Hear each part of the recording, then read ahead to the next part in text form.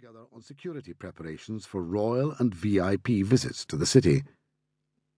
The two stood beside the gold chairs in the first area of the marquee. "I suppose it was bound to happen one day, Bob," said the slim soldier. His accent was that of an Ulsterman, but his harsher tones had been smoothed away by years of military service. "All those false alarms, and then when the real thing comes, we don't have a chance to defuse it."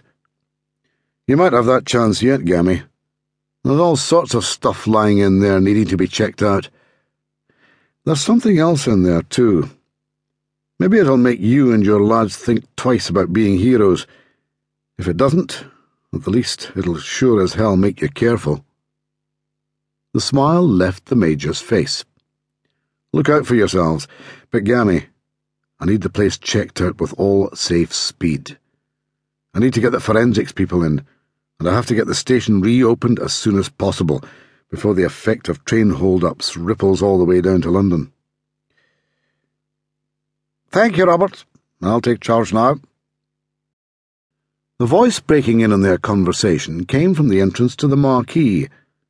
Surprised and instantly annoyed, Skinner looked up to see the Deputy Chief Constable in full uniform bearing down on him. DCC Edward McGuinness was in temporary command of the force, in the absence and holiday of the recently knighted Chief Constable, Sir James Proud. Skinner was aware that even at the best of times he was not the Deputy's favourite colleague. At the Chief Constable's regular management meetings, he and McGuinness were drawn almost invariably to taking opposite sides in any debate. Now Skinner guessed that to arrive at the disaster scene and find Bob in command, and matters well under control, was more than the other man could bear. Mastering his irritation at McGuinness's rank-pulling, he mustered a smile. "That's fine, Eddie. I'm glad you're here. Crowd control's for the uniform branch anyway." The DCC reddened. "I'd better fill you in, since you've only just got here."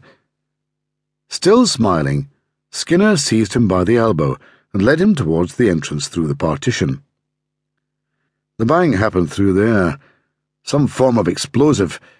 We don't know for sure what, but from the pattern of destruction it could have been Semtex."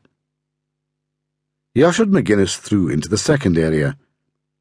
"There have been some casualties, almost all of them superficial, apart from poor Danny there." The DCC had taken a few steps into the chamber before he realised what lay on the floor. He started back in horror, but Skinner held tight to his elbow and drew him onwards. McGuinness's ruddy face had gone grey. "They can be hellish, these crime scenes, can't they, Eddie? I'm glad you're here to take charge of this one. I'll be in my other office if you need me." He slapped the DCC on the back in friendly fashion, then turned and strode out of the marquee, his grim smile broadening.